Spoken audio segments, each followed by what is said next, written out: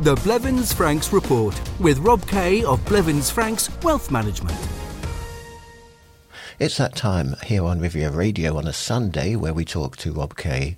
Good morning, Rob. How are you? Good morning, Howard. Yeah, I'm very well, thank you. Yourself? I am, thankfully, yes. Well, last week we looked forward to 2022, what we need to consider and what we need to be aware of. And during that conversation, you mentioned the benefits of tax planning. So this week I'd like us to take a closer look at what tax planning can achieve. But before we focus on tax planning, what caught your eye in the news this week, Rob? Well, Howard, with my son returning to university this week, I was very interested to read about the European Union extending free roaming services in the UK for EU mobile phone contracts until 2032. So if you travel to the UK, you don't have to worry about extra charges. But there's bad news for UK travellers.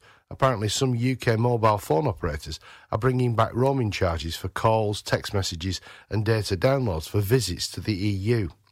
This is one of the many consequences of the UK withdrawing from the European Union. Because of Brexit, the UK is no longer part of the EU's Roaming Like at Home initiative, which was designed to avoid shocking bills after holidays or business trips abroad.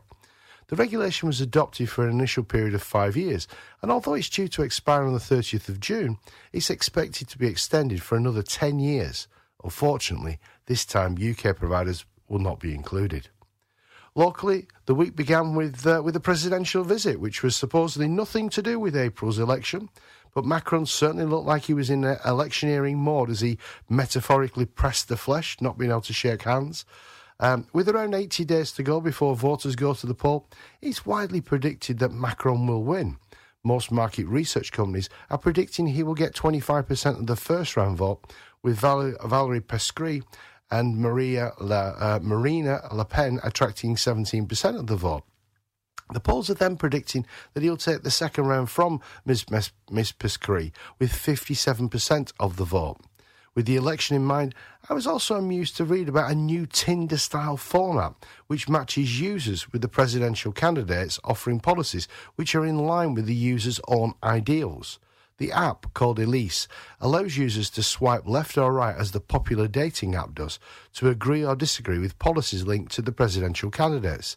Based on the user's answers, the app then suggests which three candidates best represent their political beliefs. The app was launched on the 2nd of January and it's now been downloaded over 100,000 times, making it the second most popular free app in France, behind the government's Tout anti-Covid app. It's primarily aimed at young people and first-time voters to actually engage them with politics and the presidential election. A recent poll indicated that over 50% of those aged between 18 and 30 are actually not planning to vote in April's presidential election. Now, closer to home, every January, the Monaco Mairie presents civil figures for the previous year. This year's report announced that 975 babies were delivered in Monaco last year. 498 were boys, 478 were girls. However, only 247 were to Monegasque residents. 297 Monaco residents died last year, which was slightly more than 2020. There were 181 marriages, and for a second year in a row, the number of divorces has dropped slightly, with 58 recorded in 2021, compared to 63 in 20 and 70 in 2019. For some bizarre reason, which is lost on me, the most popular names for newborns is always eagerly awaited, and last year, Victoria, Louise, Lena, Leah and Anna were the most popular names for girls, while the favourite name for boys was Gabriel, Matteo, Leo, Louise and Raphael. Interesting stuff about the app. Well, 12 months on, has Brexit resulted in any changes to taxation for UK nationals in France that they need to be aware of? The passage of time is frighteningly quick, isn't it, Howard? The 12 months since the end of the transition deadline seems to have passed in a blink of an eye. As more and more time passes, we're learning more and more about what post-life Brexit in Europe and for Brits in France looks like. As we did in the opening section of today's broadcast, we frequently highlight what has actually changed and what hasn't. At the moment, from a tax perspective, nothing has changed for British nationals. It hasn't got any easier because it's as complex as ever, but thankfully we don't have a new set of post-Brexit tax regulations to learn and abide by. Taxation is a domestic issue. Regardless of nationality, there is no discretion. France taxes all its residents in the same way. When residents own assets and earn income in another country, the relevant double taxation treaty determines what income or the asset must be declared and taxed. The Anglo-Franco Treaty is an agreement between France and the UK, not Europe. So leaving the European Union has not and will not impact France-UK tax matters. As always, you need to understand how the tax treaty affects you and ensure you're paying tax in the right place. Now, if you do have UK income which is taxed in the UK, you also need to be mindful of the UK's tax freezes, which could mean you pay more tax in the UK than you would if that income was taxed in France. Analysis by the House of Commons Library has found that an extra 1.2 million people will be driven into the higher rate UK tax band, and this is against the backdrop of a steep rise in the cost of living. This is due to the 40% higher rate tax band being frozen at £50,070. If it was simply increased in line with forecast inflation, it would have risen to £56,270 by 2026. Likewise, the basic rate threshold has been frozen at £12,570.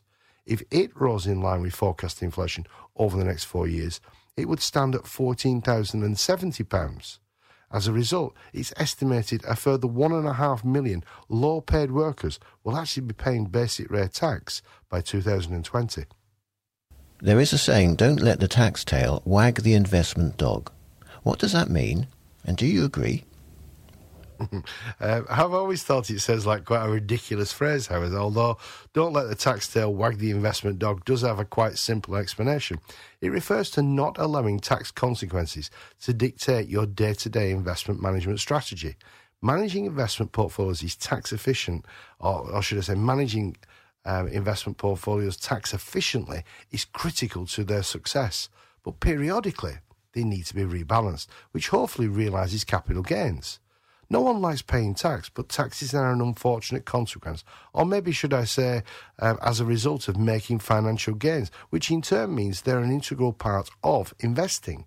But as the phrase warns, we shouldn't let avoiding tax adversely influence investment management. This issue can become a problem when portfolios appreciate over time, which is quite ironic considering capital appreciation is one of the primary goals of investing.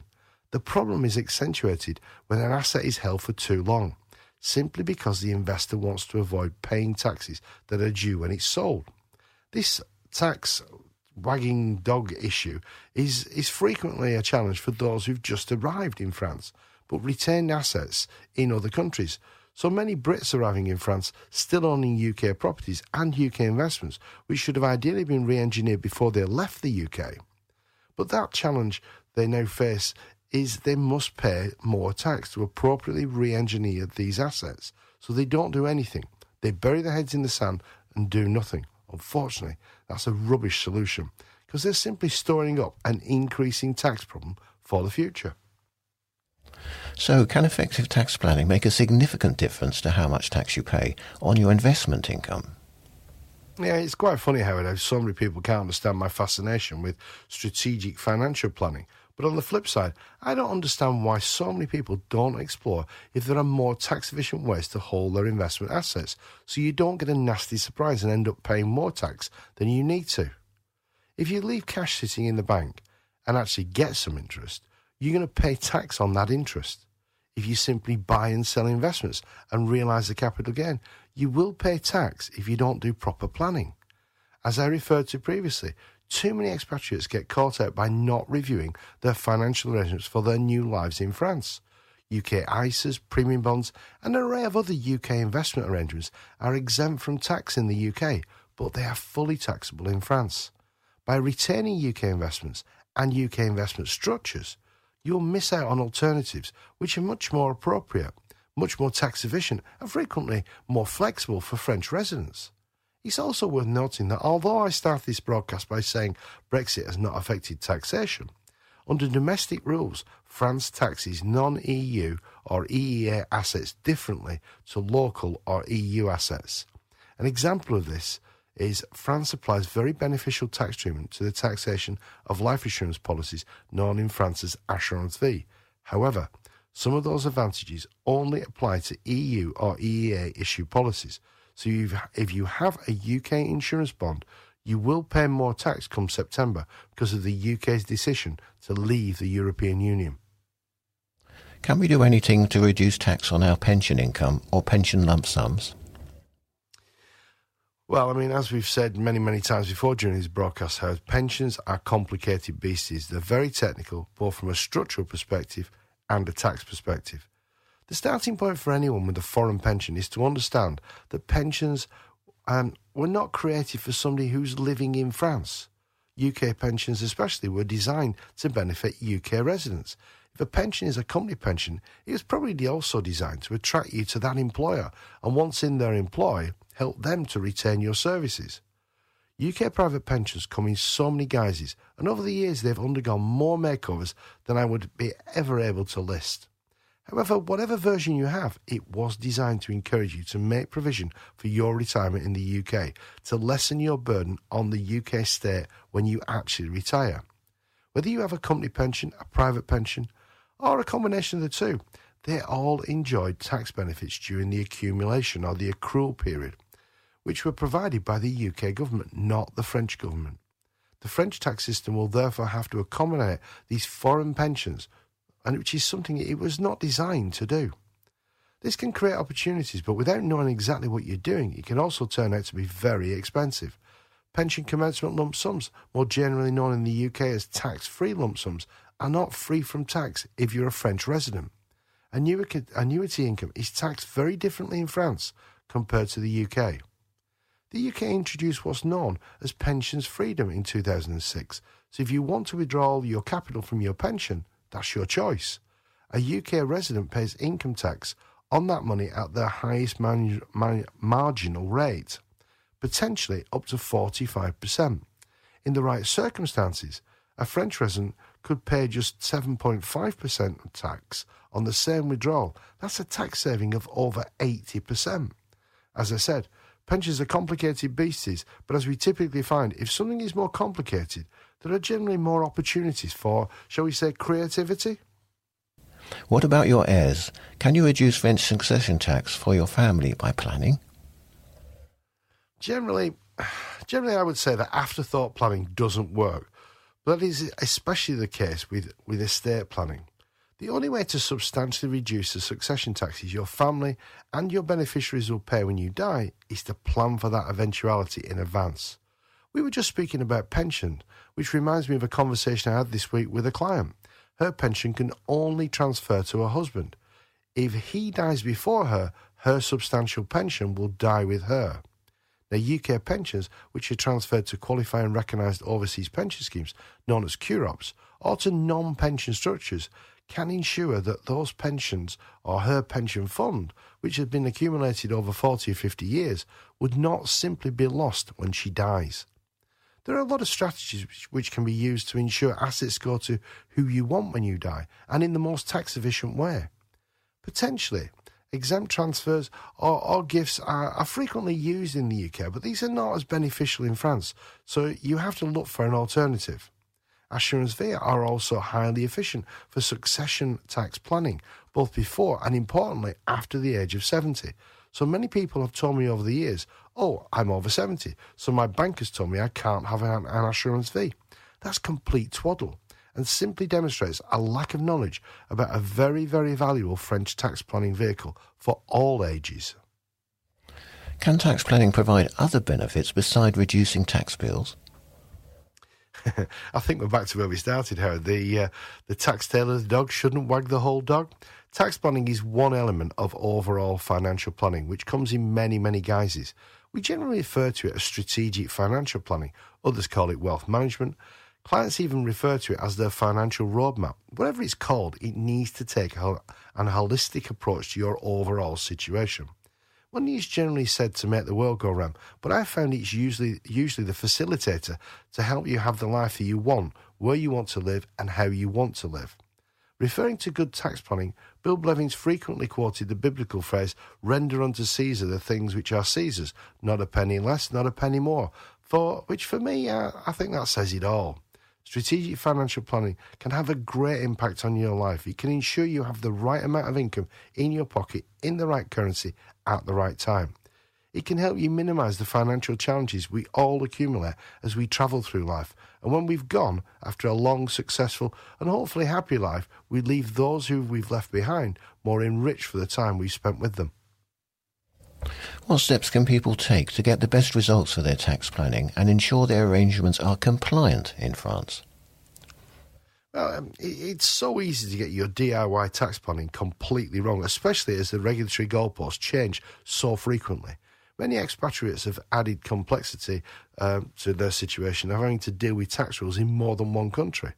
And now, at a time of heightened global tax scrutiny, getting it wrong can lead to an unwelcome and a very unexpected tax bill, not to mention the stress of then sorting it out. Tax planning should not be done in isolation or as an afterthought. It needs to be a fundamental part of your strategic financial planning. Blevins Franks was created and has been built on the belief expatriates need to talk to an advisor with an in-depth understanding of cross-border taxation, including how the French tax regime interacts with UK rules. As well as offering the peace of mind that your tax and wider financial planning is French compliant, good advice ensures your needs, your goals, and everything else you want are achieved in the most efficient way possible. Can you give an example of how much tax you were able to save for a client? That's a bit of a sting in the tail, Howard. How much we're able to help a client save is actually probably quite difficult to pin down. It's frequently an ongoing amount. For example, the advice we gave one couple this week has increased their income by reducing their income tax bill by 10%, which will add up to thousands of euros over the next 20 years. We were also talking about advanced planning earlier, and this week we helped one gentleman remove about 2.5 million from liability to French succession tax at 60%. Right now, that has saved him about 1.5 million euros in succession tax, but that tax saving will increase the longer he lives and the more his investment assets appreciate. Building a strategic financial planning strategy can at times be a little laborious. Sometimes it's also stressful because you might have to take some difficult decisions you've been putting off for quite a while. But in the longer term, it has to be the only logical option that you would actually want to adopt. So if you want to simplify your life or create a strategic financial planning strategy, or you simply have a need for somebody to run an eye over how you currently have your financial affairs arranged, speak to one of our Blevins Franks partners. Our French resident listeners should call our Valbonne office, and the telephone number is 0493 001780. That's 0493 001780. And if you live in Monaco or visiting our Monaco office is more convenient for you, call our Monaco office on 9777 5574. That's 97775574. And if you'd like to know more about Blevins Franks, or if it's easy to contact us via our website, simply direct your browser to www.blevinsfranks.com. Very interesting and topical. Thank you very much, Rob. We'll talk again next Sunday. You're very welcome, Howard. I enjoyed it, and I look forward to next week as well. Have a good week. The Blevins Franks Report. If you would like more information on any of the topics discussed in this programme, contact your local Blevins Franks office on 0493 001780 or riviera@blevinsfranks.com. Is your wealth management on track to meet your objectives and provide long-term financial security? Blevins Franks has 45 years' experience managing our clients' capital. We provide a range of integrated financial services to give you peace of mind about your future. Our investment recommendations are personalized for you and designed to be tax efficient and meet your estate planning wishes. Contact Blevins Franks on 0493 001780 or visit blevinsfranks.com.